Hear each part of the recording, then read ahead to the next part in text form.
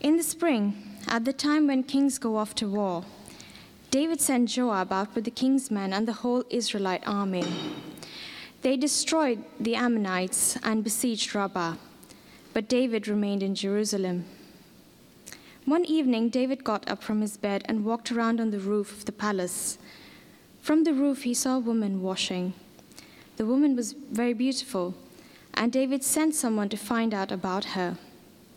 The man said, "She's Bathsheba, the daughter of Eliam and the wife of Uriah the Hittite." Then David sent messengers to get her. She came to him, and he slept with her. Now she was purifying herself from her monthly uncleanness. Then she went back home. The woman conceived and sent word to David, saying, "I'm pregnant."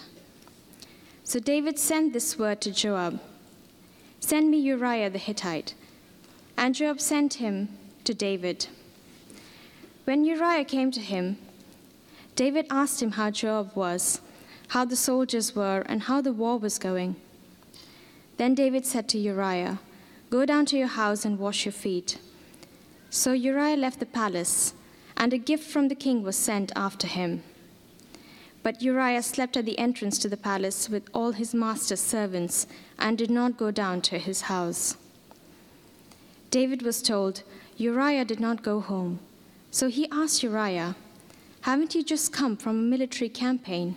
Why didn't you go home?" Uriah said to David, "The ark and Israel and Judah are staying in tents, and my commander Joab and my lord's men are camped in the open country.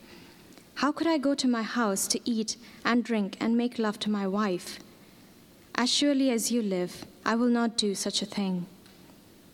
Then David said to him, "Stay here one more day, and tomorrow I will send you back." So Uriah remained in Jerusalem that day and the next. At David's invitation, he ate and drank with him, and David made him drunk. But in the evening, Uriah went out to sleep on his mat among his master's servants. He did not go home. In the morning, David wrote a letter to Joab and sent it with Uriah. In it he wrote, "Put Uriah out in the front where the fighting is fiercest, then withdraw from him so that he will be struck down and die." So while Joab had the city under siege, he put Uriah at a place where he knew the strongest defenders were. When the men of the city came out and fought against Joab, some of the men in David's army fell. Moreover, Uriah the Hittite died. Joab sent David a full account of the battle. He instructed the messenger, "When you have finished giving the king this account of the battle, the king's anger may flare up, and he may ask you, 'Why did you get so close to the city to fight? Didn't you know they would shoot arrows from the wall? Who killed Abimelech, son of Jerubbesheth? Didn't a woman drop an upper millstone on him from the wall so that he died in Thebez? Why did you get so close to the wall?' If he asks you this, then say to him, 'Moreover, your servant Uriah the Hittite is dead.'" The messenger set out, and when he arrived, he told David everything Joab had sent him to say. The messenger said to David, "The men overpowered us and came out against us in the open, but we drove them back to the entrance of the city gate. Then the archers shot arrows at your servants from the wall, and some of the king's men died. Moreover, your servant Uriah the Hittite is dead." David told the messenger, "Say this to Joab, 'Don't let this upset you. The sword devours one as well as another. Press the attack against the city and destroy it.' Say this to encourage Joab." When Uriah's wife heard that her husband was dead, she mourned for him. After the time of mourning was over, David had her brought to his house, and she became his wife and bore him a son. But the thing David had done displeased the Lord.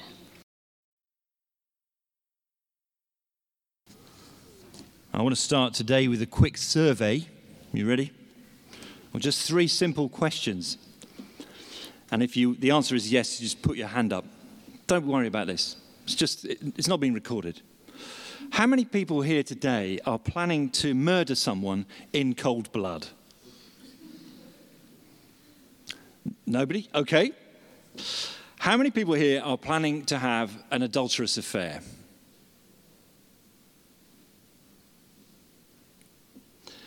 Okay. Finally, how many people here are determined to ruin their life and the lives of those in their family they love the most this year? No one. What a virtuous group. Now, of course, no one is planning to do any of those things.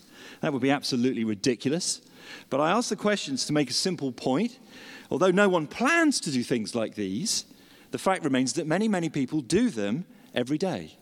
So how does it happen?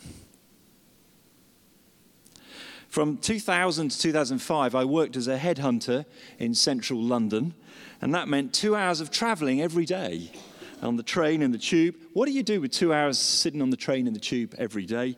Looking back, I wish I'd used the time better. Some of the time I did used to read my Bible and good books, but a lot of the time, especially on the way home when I was tired, I used to read the paper. Actually, more than one paper.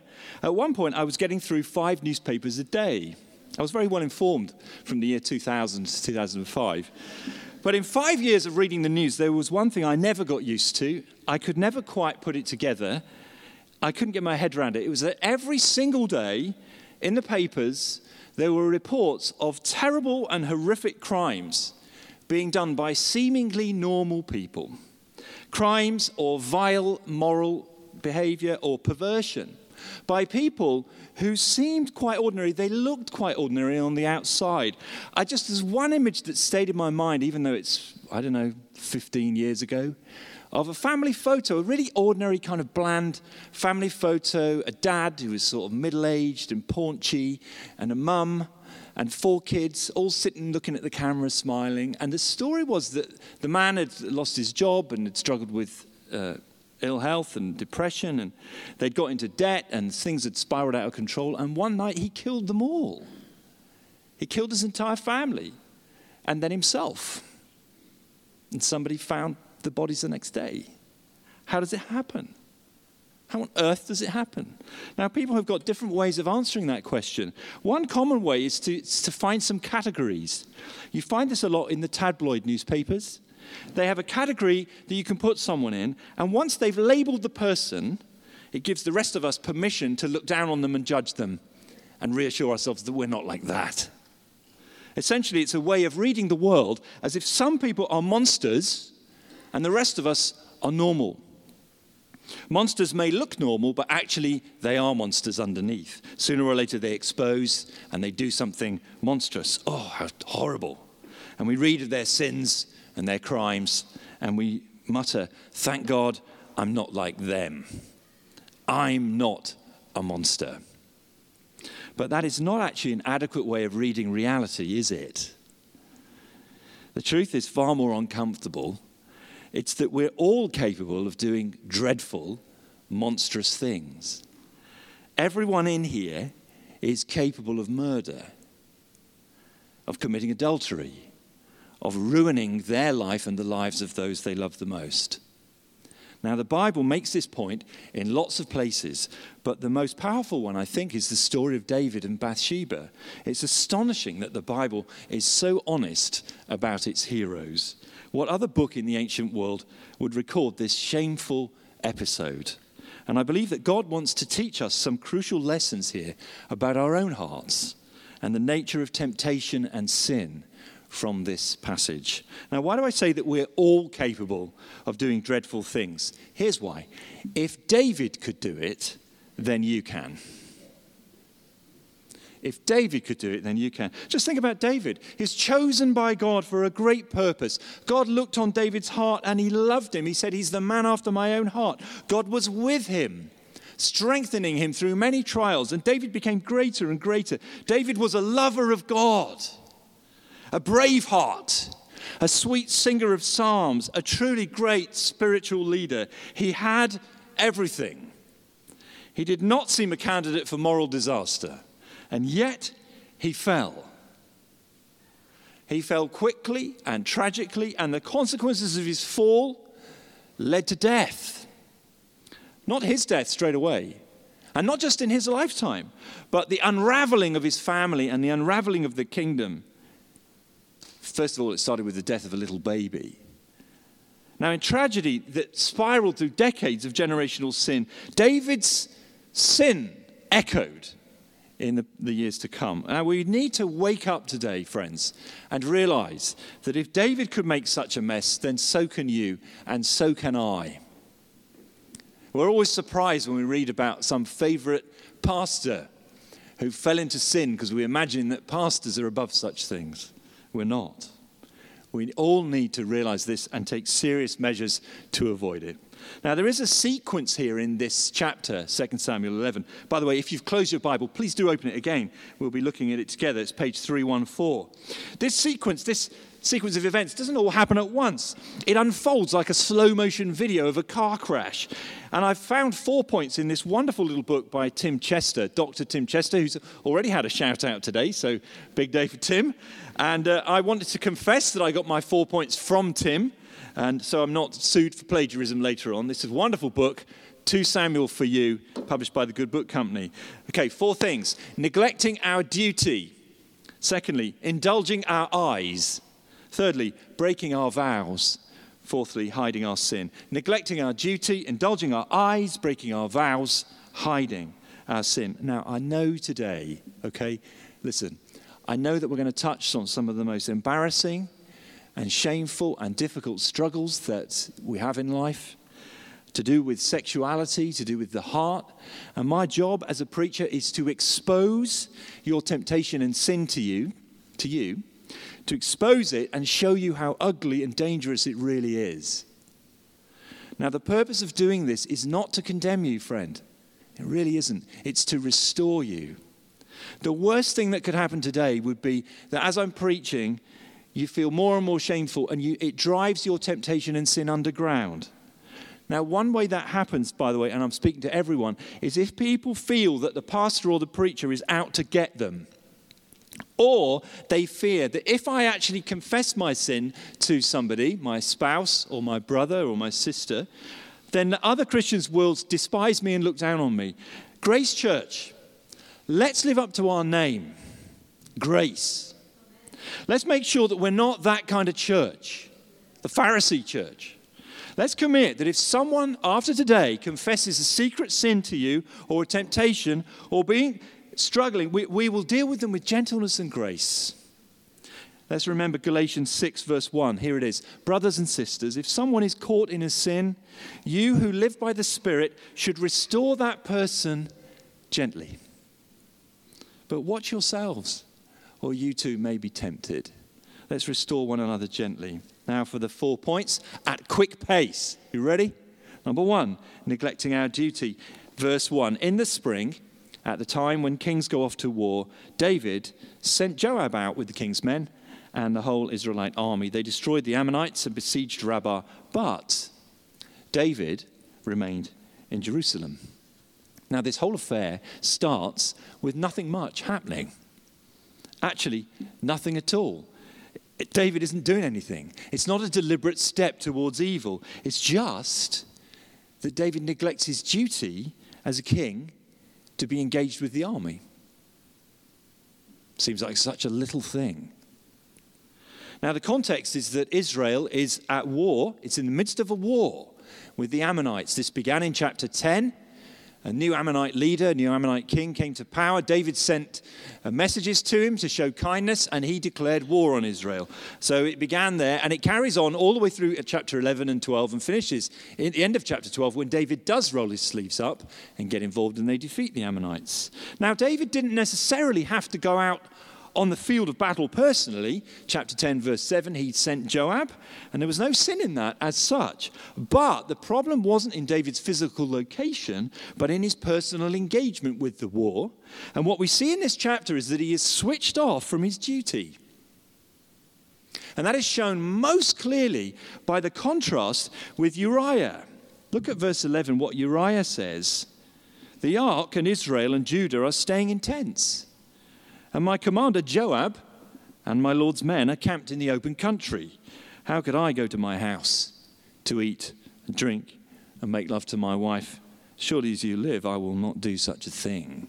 That's the attitude. That's the spirit of someone who's with his colleagues who are out fighting in the army. Even if he's home for 3 days, he's not going to enjoy the comforts of home. Uriah sleeps at the gate out of solidarity. He's in it. But David has neglected his duty as a king. That's how it all began. Simple. Now, how does this lead to further sin?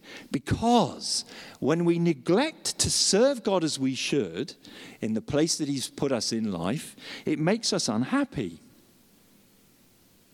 It makes us discontented, and that makes us vulnerable to temptation. There's something counterintuitive about all this, especially in our generation. See, we tend to imagine that cutting loose of commitments for a while will make us feel satisfied and happy and fulfilled. We imagine that personal sacrifice and self-denial are draining things and discouraging things, and we can only do them for a bit before we have to sort of break off and go and binge watch a series of TV programs. But actually, according to the Bible, the way that God has made us, the way that God has wired reality, is that self-denial brings deep fulfillment. Sacrifice brings satisfaction. It's counterintuitive.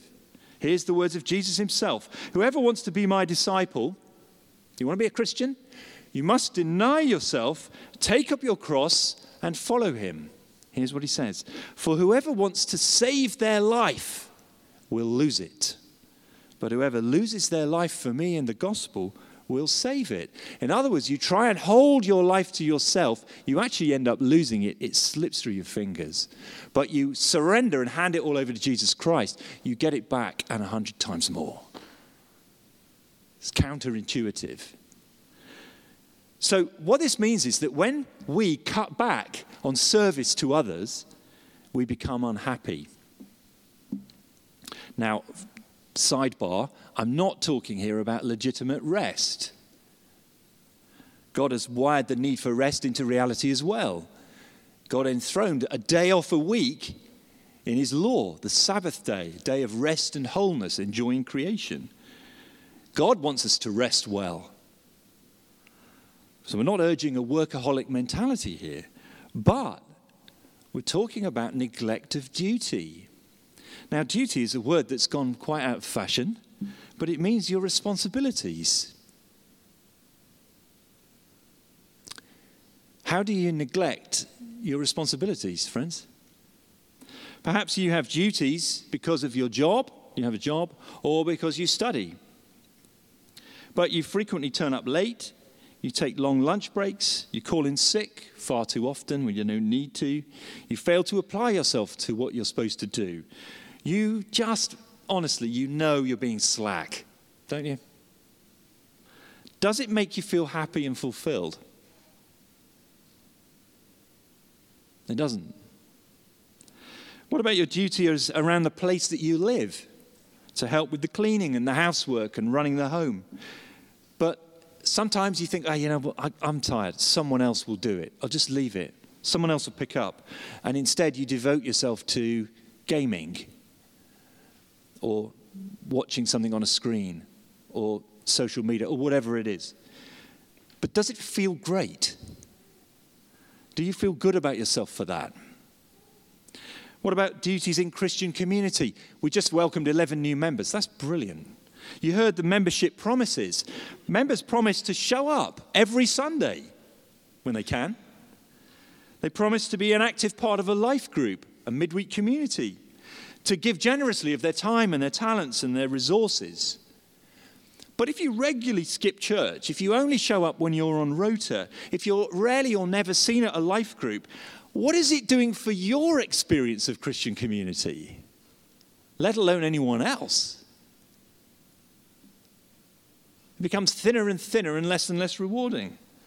Does shortchanging the simple duties of Christian community make you more or less satisfied and happy with the experience of church?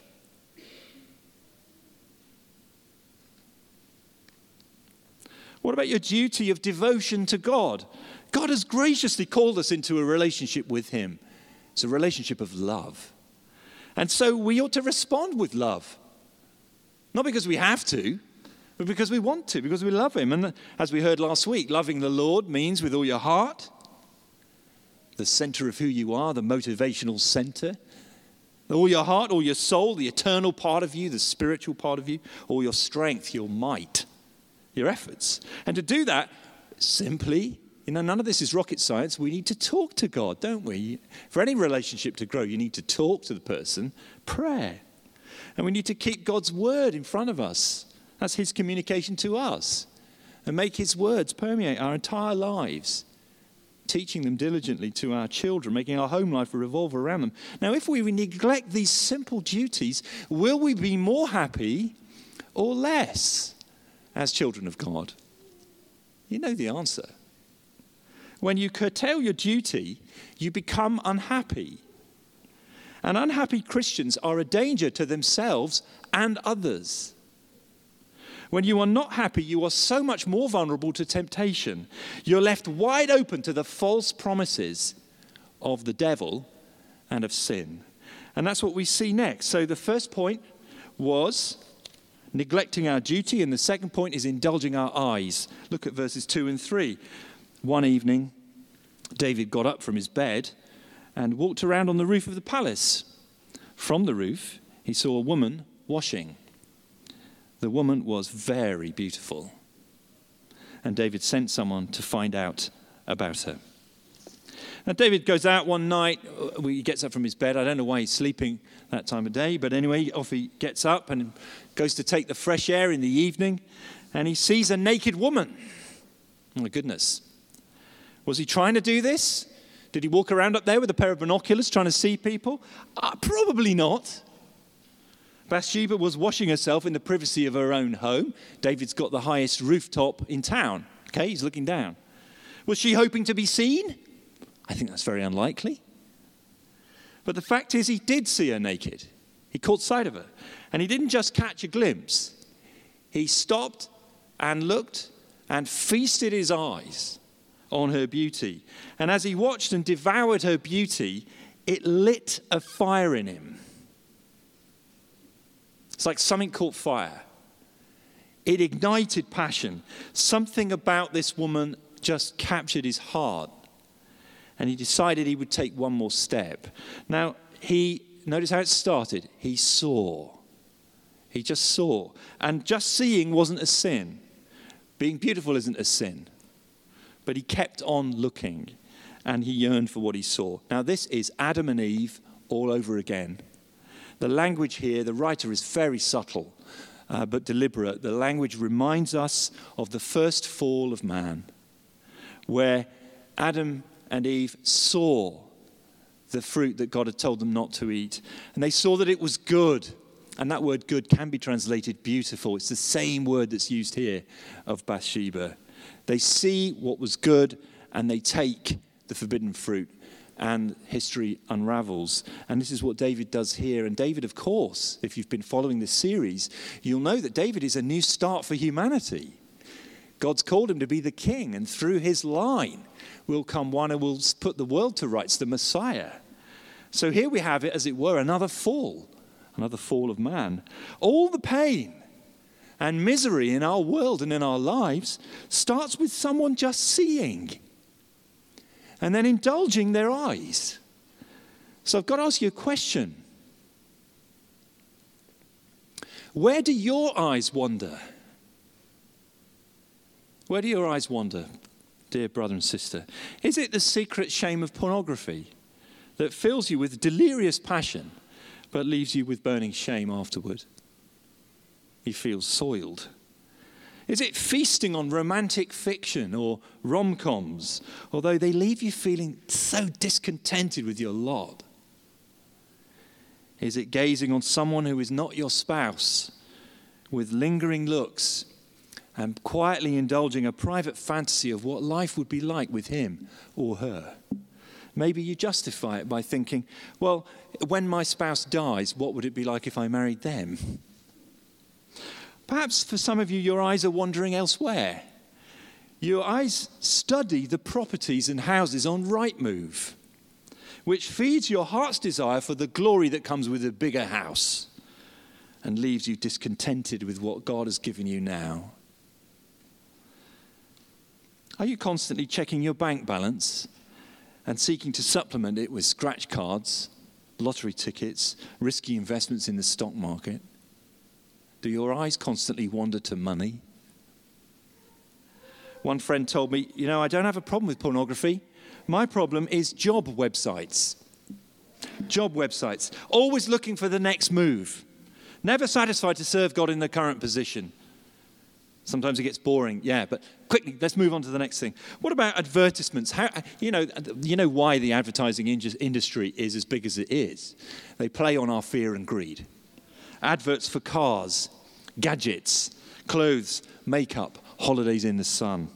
Or do your eyes wander to the sight of the fit people at the gym? I don't go to a gym, so I never see fit people. But I understand they hang out there. I don't want to be near them. But for some of you, your eyes wander there and you're constantly thinking, if only I could be like that, if only I could be like that. There's a reason why the Kardashians have millions of followers, isn't there? People's eyes wander to beauty. They want to be like that or be near it. Now notice, every single thing I've mentioned, perhaps except for the Kardashians, is a good gift from God. You young people who are here and you're hearing me, listen to me. Teenagers, I'm not saying that sex is a bad thing. It's a great, powerful thing, a beautiful thing in the right boundaries that God has set. Houses, jobs, money, cars, romantic fiction. None of these things are bad in and of themselves, in their proper place. So what's the problem? The problem is when we let them shape our longings and our hopes and our dreams, and then they become our chief source of satisfaction, our chief source of inspiration. It's when you find your heart saying, if only I had X, Y, or Z, then I would be happy. Then I would be satisfied and complete. Then I would know true joy. If only I had that car. If only I had that bicycle. If only I had that dress. If only I had that jacket. If only I had that pair of trainers or shoes. If only I had that new phone. If only I had a watch like that, or a girlfriend like that, or a boyfriend like that, or a spouse. If only I had a baby. If only I had education. If only I had a PhD. If only I had a lovely face. If only I had an amazing body. If only, if only, if only. Your heart says, I'll be happy if I get that, but not until then. Because it's captured you. Just like David on the rooftop. You trade things, you trade far too much in for that thing.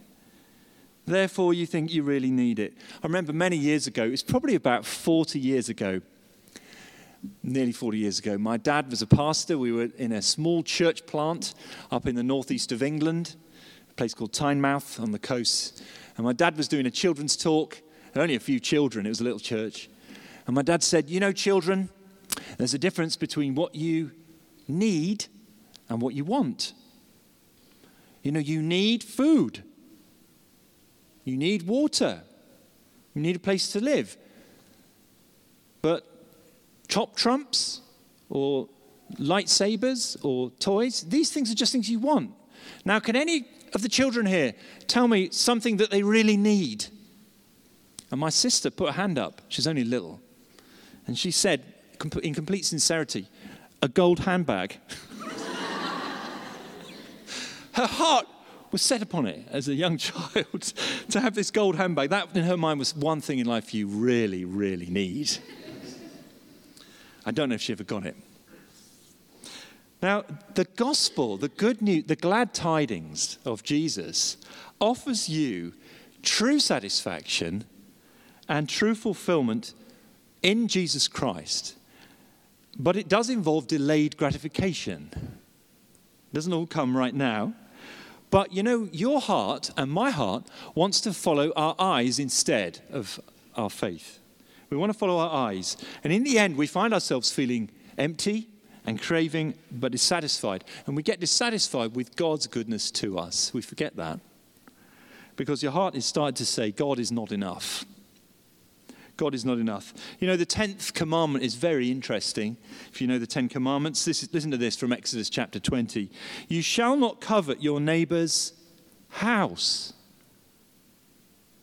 You shall not covet your neighbor's wife, or his male and female servant, his ox or donkey, or anything that belongs to your neighbor. Now, the Old Testament law is androcentric. Androcentric, it means it's described in ways that relate to men, but it obviously applies to women as well. So when it says you shall not covet your neighbor's wife, it also means, by extension, you shall not covet your neighbor's husband or the male and female servant. What's that? It's the help you have in the house. The ox and donkey, that's the wealth of the neighbor, or anything that belongs, any possessions. Coveting. Now that means to yearn or to crave. It means an inordinate longing for something. And we never break the 10th commandment without breaking the first one, you shall have no other gods before me. Friends, where do your eyes wander? And what does that reveal about the state of your heart? And where are you looking right now in your life for the deepest satisfaction? Now, this is serious because of where it can lead. At the moment, nobody knows what's going on in David's heart.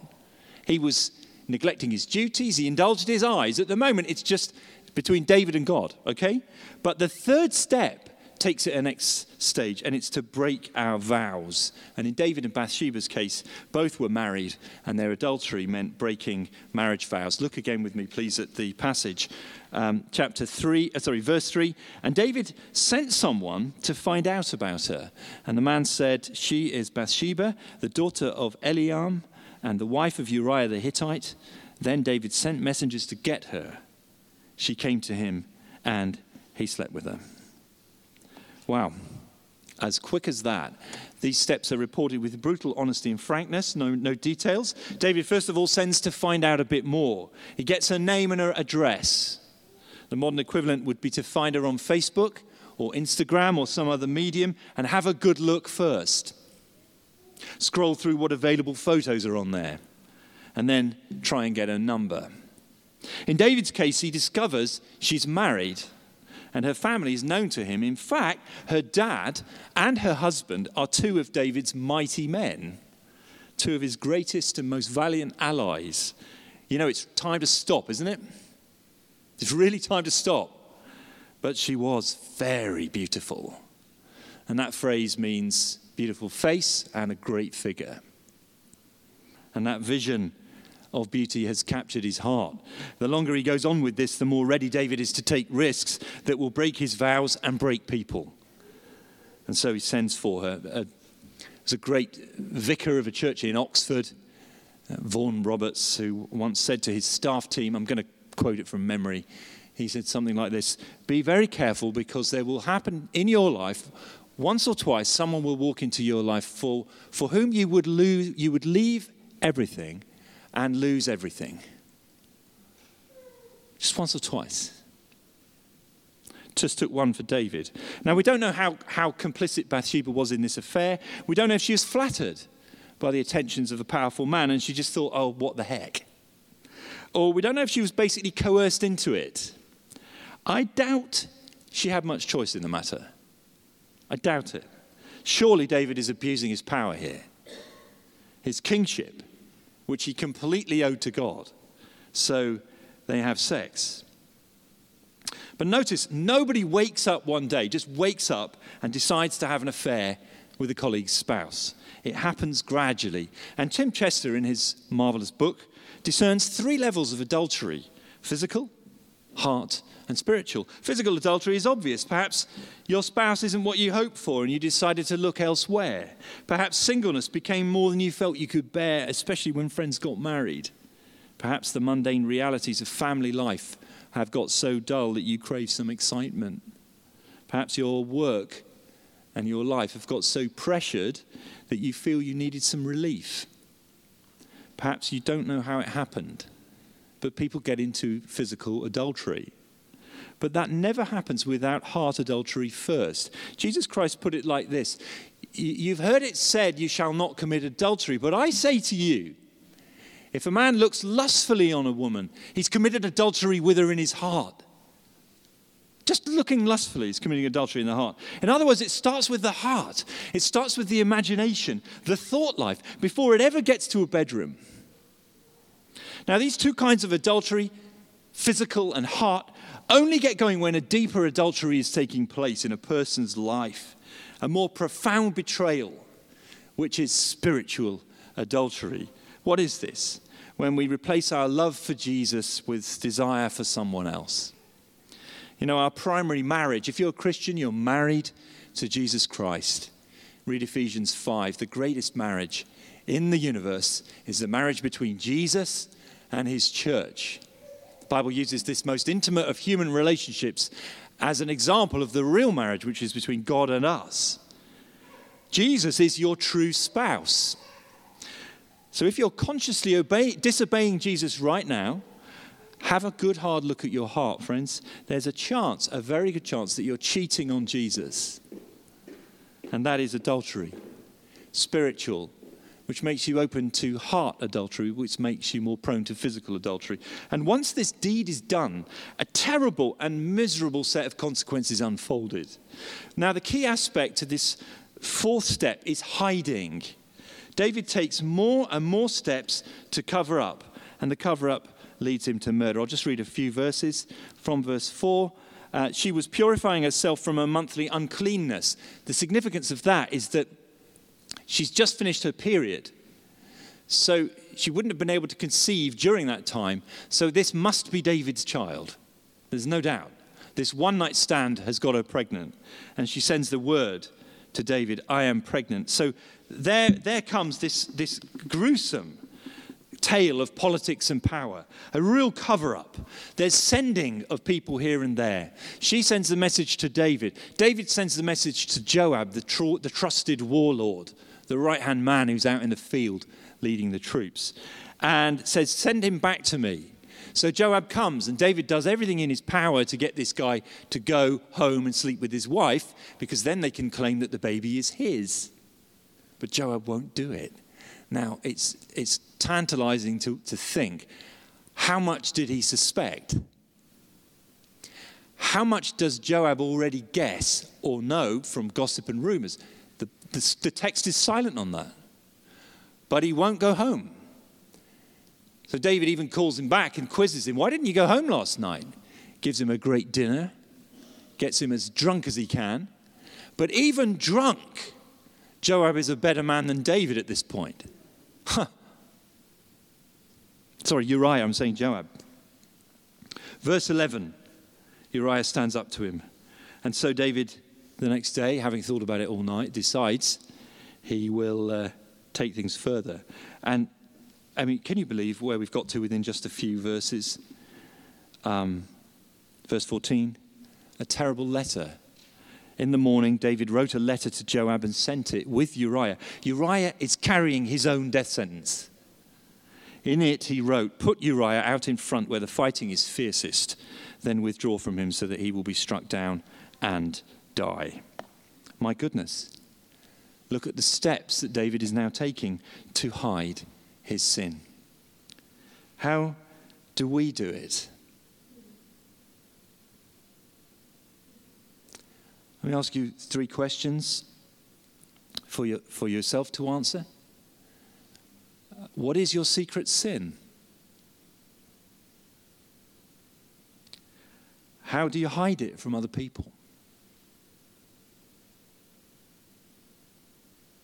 How long has it been going on?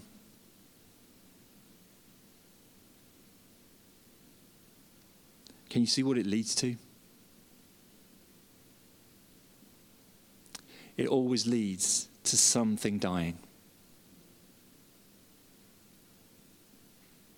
So we're all 4 steps from death. It starts by neglecting a duty, then indulging your eyes, then taking steps to break your vows, and then hiding. Temptation and sin can take us down paths that we never dreamed we would take. You say, oh, it's not me. I would never do something like that. Don't think that you are a better person than King David. You are not. Read the Psalms. He was a better believer than you and I, and he fell. Now we're going to end this sermon soon. We're going to sing. We're going to come to the Lord's table, the Lord's Supper. We're going to take bread and wine and remember his death on the cross for us, his body broken, his blood shed for our sins, for the forgiveness of many. Next week, Edom is going to come and take us into chapter 12 and into Psalm 51 and take us through David's full and frank repentance. But I want to finish by pointing out, friends, you do not struggle alone. You do not struggle alone. Please don't. Do not struggle alone. There is one who is for you. He's so for you that he went to the cross. And he knows everything about you. Everything you've ever done, thought, said, your motives, everything you are doing now, everything you will. He knows everything about you. His name is Jesus. How sweet the name of Jesus sounds to a believer's ear. It soothes his sorrows, heals his wounds, and drives away all fear. You see, Jesus Christ is for you. We have one who was tempted in every way, just as we are, but he did not sin. He's the only one who resisted the temptation for his whole life long. Hebrews, the letter to the Hebrews in the New Testament says, the word of God exposes us. Do you feel exposed today? Everything is uncovered and laid bare before the eyes of him to whom we must give account. But the writer to the Hebrews goes on, therefore, since we have a great high priest who has ascended into heaven, Jesus, the Son of God, let us hold firmly to the faith we profess. For we do not have a high priest who is unable to sympathize with our weaknesses, but we have one who has been tempted in every way, just as we are, yet he did not sin.